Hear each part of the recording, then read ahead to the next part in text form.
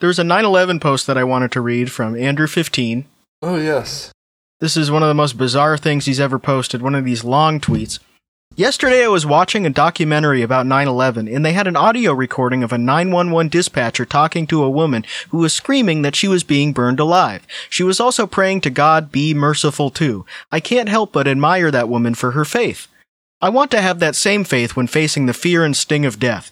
It would be easy for me to face death if I would have a gun in my hand, and I would go out fighting whatever person or creature trying to murder me, or better yet, dying in the loving arms of a wife, knowing that I'm not alone and loved would truly make me unafraid of what death has to offer. But to die alone and in pain only to remain faithful, that would be a true testament.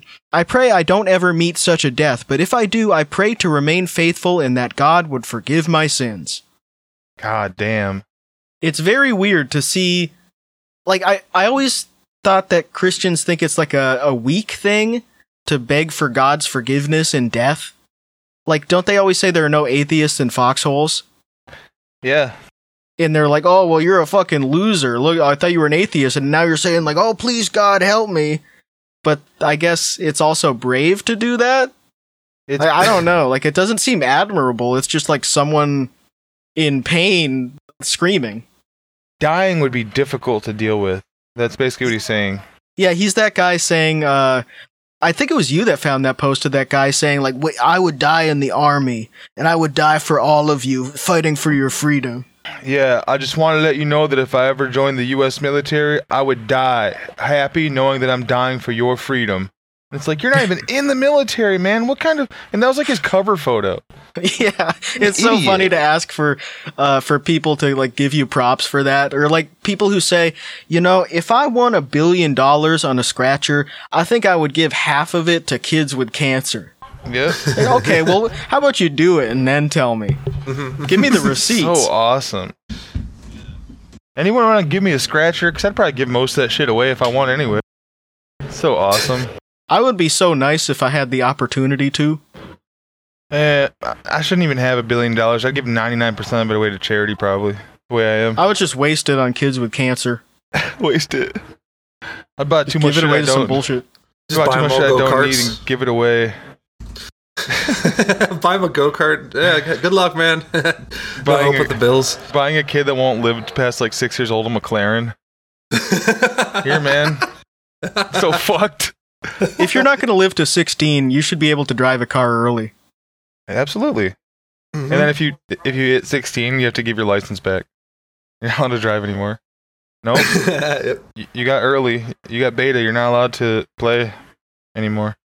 We installed one of those things that attaches to the car and sees if you're a good driver or not for your insurance. And it turned out you're not very good as an 8-year-old driver, so we're not going to let you get your real license. There's probably some state representatives you can convince of that sick kids should be able to drive. If they're not projected to make it to driving age, they should be able to do it now. Upper Midwest, you could probably do that. They probably are already doing it in the Dakotas. Yeah, farm country for sure. You can get your full license in North Dakota still at 15. On your 15th birthday, you can go take a road test with no driver's ed and just get your full license. It's fucking insane. There's no one on those roads anyway, though. It's fine. Gives a shit. Yeah. It's great physical comedy to be behind a tractor. Absolutely.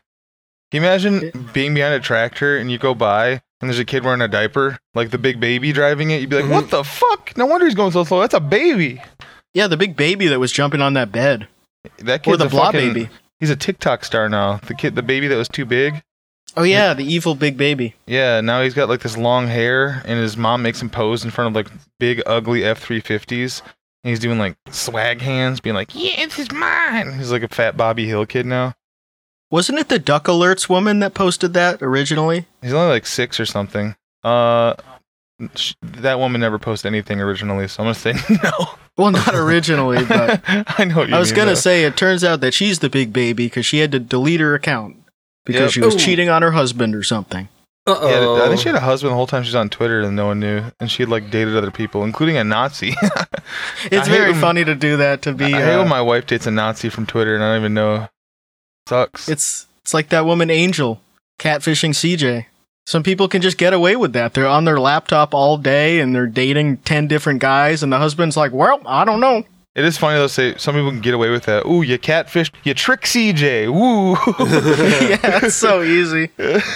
That's a level 1 catfish right there. Tutorial finished. Press OK to move on. How did that whole thing... Catfishing Sheriff and CJ. How to all resolve? CJ apparently came home and none of them spoke of it ever again.